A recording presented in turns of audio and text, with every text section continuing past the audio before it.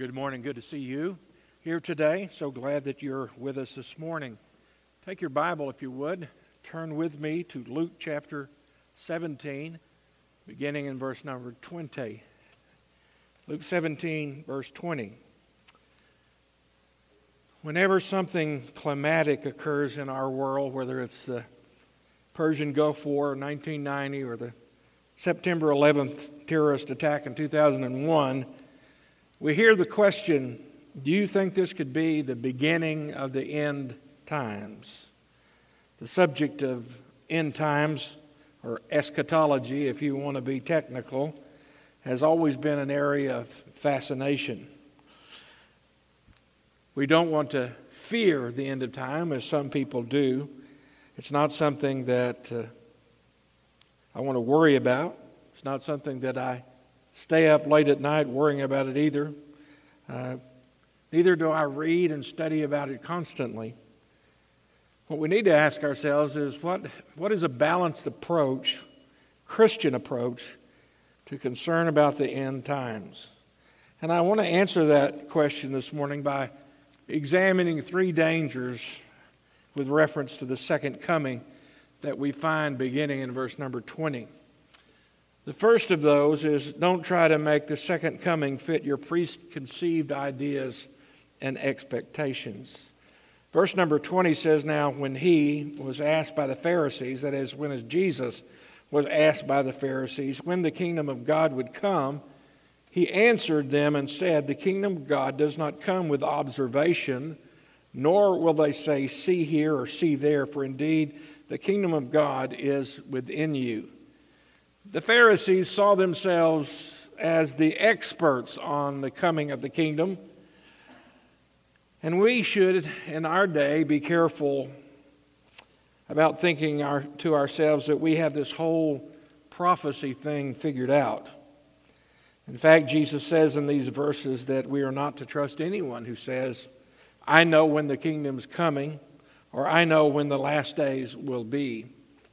In spite of the fact that the Bible says that no man should know the day nor the hour, according to Matthew chapter 25 and verse 13, men are still trying to predict the very thing that it talks about. All down through the centuries, there have been those who have set dates for the return of Christ. Beginning as early as 8500, three Christian theologians predicted Christ would return in the year 500. John Wesley predicted 1836. William Miller set the date in 1844. The Jehovah's Witnesses predicted in 1874 and in 1914. Joseph Smith predicted 1891. Herbert Armstrong of the Worldwide Church of God predicted 1935, 1943, 1972, and 1975. Edgar Wisnett, a retired NASA rocket engineer, wrote a book entitled 88 Reasons Why Christ Will Return in 1988. There were several predictions of the year 2000, including the Y2K controversy about all the computers are going to shut down and the world's going to end. Harold Camping, a radio broadcaster, predicted 1994, and again October the 21st, 2011. One of the latest was the blood moon prophecy promoted by the Christian ministers John Hagee and Mark Blitz. Blitz began predicting that the second coming of Christ would occur in the fall of 2015.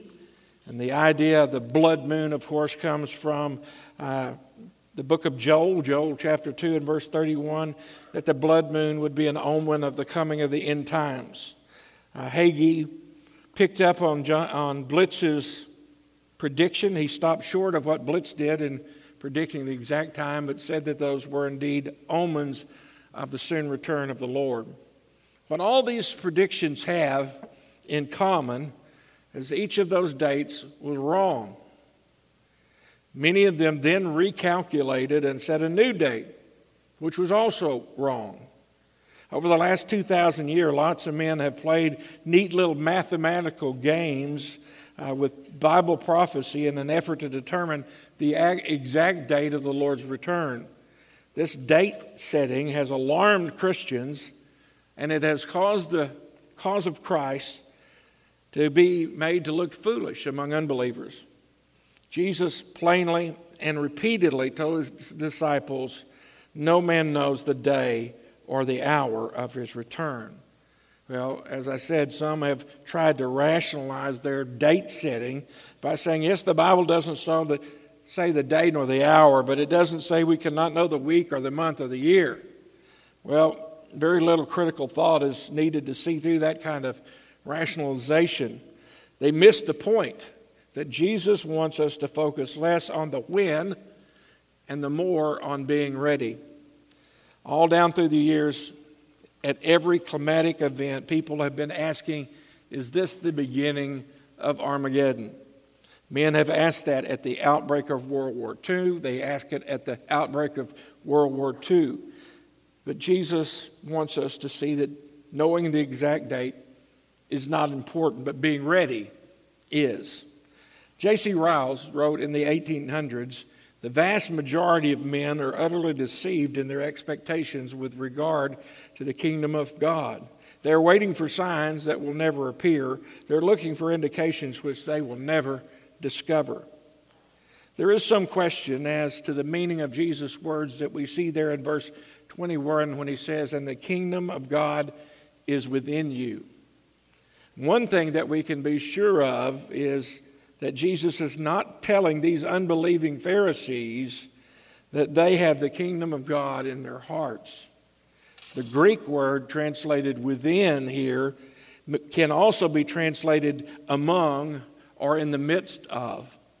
Jesus is saying, the kingdom is here in your very midst in the person of the king, and you will not see it. The irony here was huge because they, the Pharisees, were arrogantly and unknowingly asking the king when the kingdom will come. The Pharisees thought that their position as religious experts assured them that they knew the when and the where of the appearance of the kingdom of God. But because they were trying to make the coming of Jesus fit their preconceived notions and expectations, they were missing out on the greatest thing that had ever happened in the history of the world. So we have the warning, don't try to make the second coming fit your preconceived ideas and expectations. Secondly, don't be obsessed by end times thought and study. He says in verse 22, "Then he said to his disciples, the days will come when you will desire to see one of the days of the Son of Man, and you will not see it. And they will say to you, look here and look there. Do not go after them or follow them. For as the lightning that flashes out of one part under heaven shines to the other part under heaven, so also the Son of Man will be in his day. But first, he must suffer many things and be rejected by this generation." Having answered the Pharisees, Jesus now turns to his disciples, and he instructs them not to be obsessed with his return, so much so that they don't do anything else but try to figure out and track down the time of his return. Now, we cannot deny that many Christians seem to be obsessed by prophecy. It's possible to spend a lot of time fretting and concerned about the future and how it will all end. But today is where God is concerned. Today is where he wants to meet with you and he wants to provide for you. Don't misunderstand me. There's nothing wrong with seeking to understand the general characteristics of the last days predicted by the prophetic scriptures, but we are not to be obsessed by such thought and study. And then third, don't allow worldly concerns to dim your desire for the Lord's return. He uses a couple of examples, and first of all, there is the example of Noah, beginning in verse 26 and going through verse 27. "And as it was in the days of Noah, so it will be also in the days of the Son of Man. They ate, they drank, they married wives, they were given in marriage until the day that Noah entered into the ark and the flood came and destroyed them all. Have you ever stopped to consider why Noah's neighbors were so hard to convince? Well, the indifferent attitude of the people of Noah's day is emphatically expressed by the use of 4 Greek verbs without any connection. A literal translation would read, they were eating, they were drinking, they were marrying, and they were given in marriage. Those things were not necessarily evil. They were just too busy eating and drinking and going about the normal functions of their life, conducting business. It was not their sin, as great as that sin was, that condemned them. It was their indifference. They were just too busy to think about the fact of impending judgment. The point is that when we live our lives for the things of the world, we lose the life that God intends for us to live. For 120 years, as Noah built the ark, he warned the people of the coming of God's judgment. And yet the indifference of the people as a whole continued until the very day that Noah entered into the ark with his family.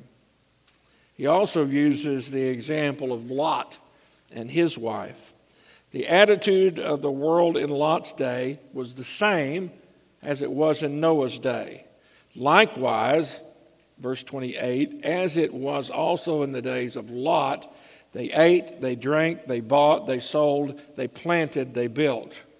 Again, the use of the imperfect here emphasizes that they were eating and drinking and buying and selling and planting and building, and all of those activities stress a preoccupation and indifference of these people. Yet they are not much different than we are today. We also can be so preoccupied with the concerns of this life that we are shallow and complacent and comfortable and lost. Jesus tells his disciples that he is coming again, and the resulting judgment will be selective and it will be final.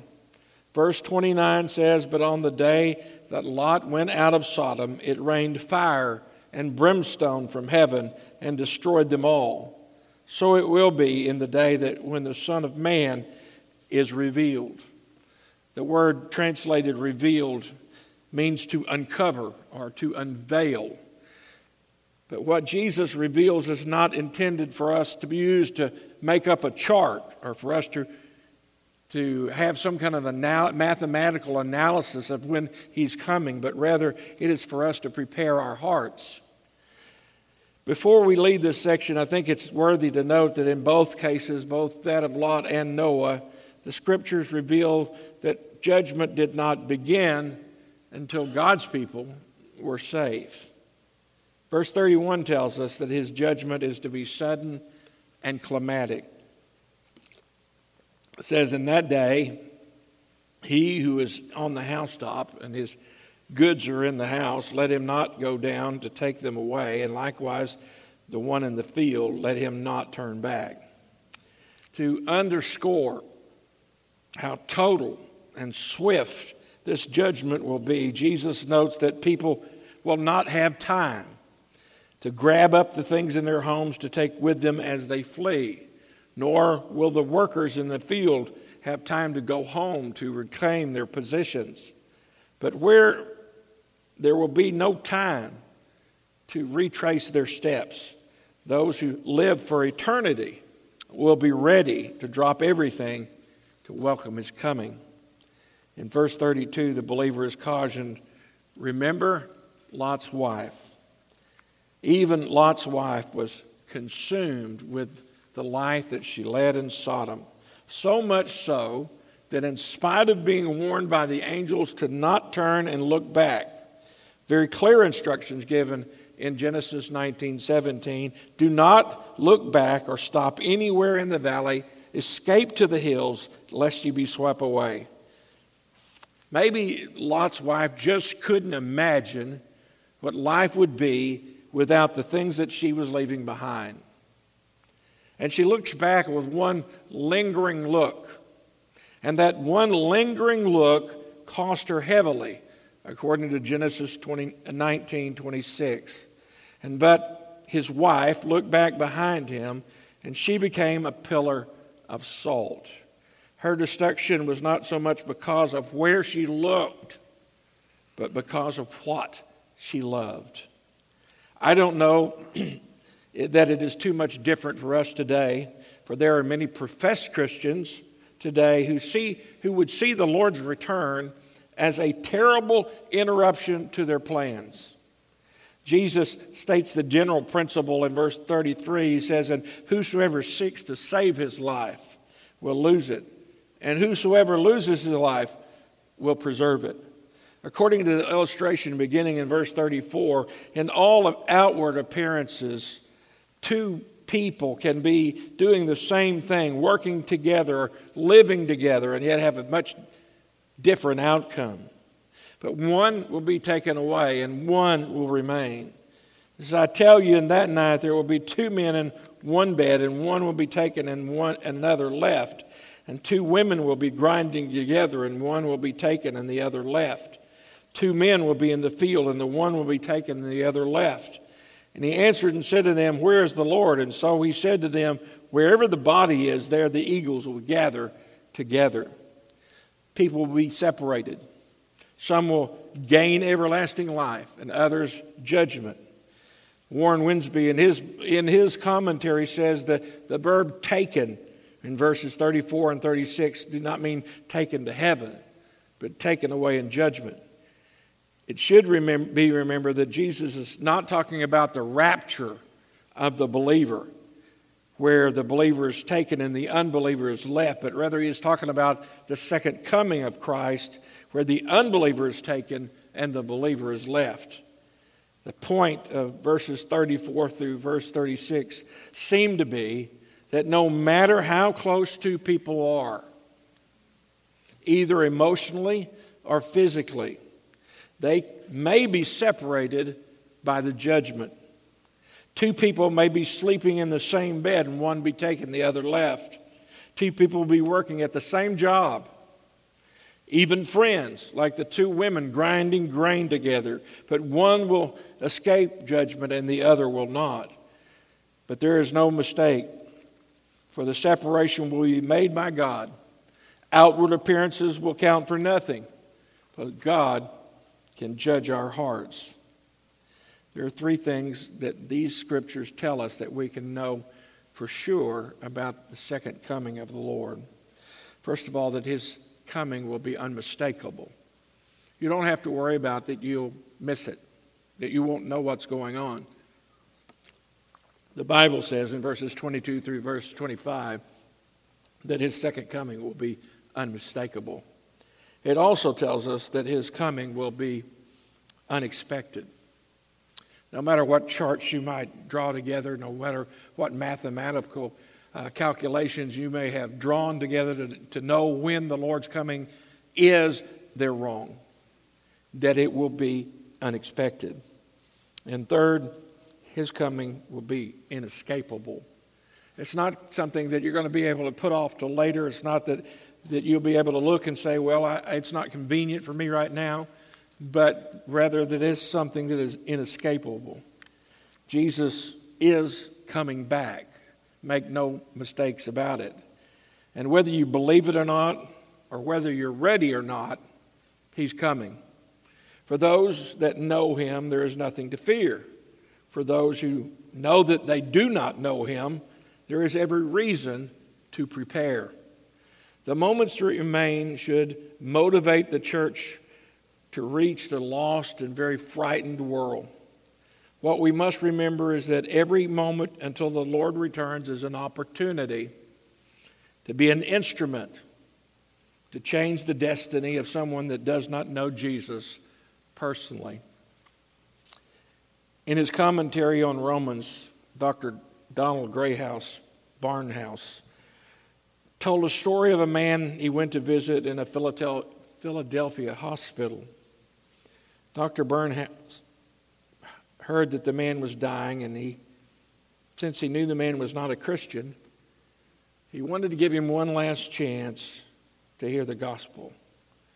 But even on his deathbed, this man showed so little concern for his eternal destiny that Dr. Barnhouse decided that the situation called for some drastic action. He asked the man then if he could stay with him in his room through the night. When the man asked, why do you want to stay with me? Dr. Barnhouse pulled up a chair and he said, because I've never seen a man die without Christ. Suddenly the man realized he was not nearly as ready to die as he thought he was. And by the time their conversation was over, he prayed to receive Christ as his Savior. What should we know? This we should know. We need to know and know for sure that we have accepted Jesus as our personal Savior. We need to know that we are prepared for his return, because Jesus wants us to know that we're ready. Let's pray. Father, we thank you for every warning that you give us. A recognition that we need to have our hearts and our lives prepared. That we may not have the opportunity, either because of our own death or because of your coming, we may not have the opportunity to make a last-minute decision. We have this time. We have this opportunity. We have this day. This day you have given us that we can change the direction of our lives. This day that we can give our hearts and lives to you. This day, then we can accept the payment that's been made for our sins on the cross of Calvary by Jesus Christ, our Savior.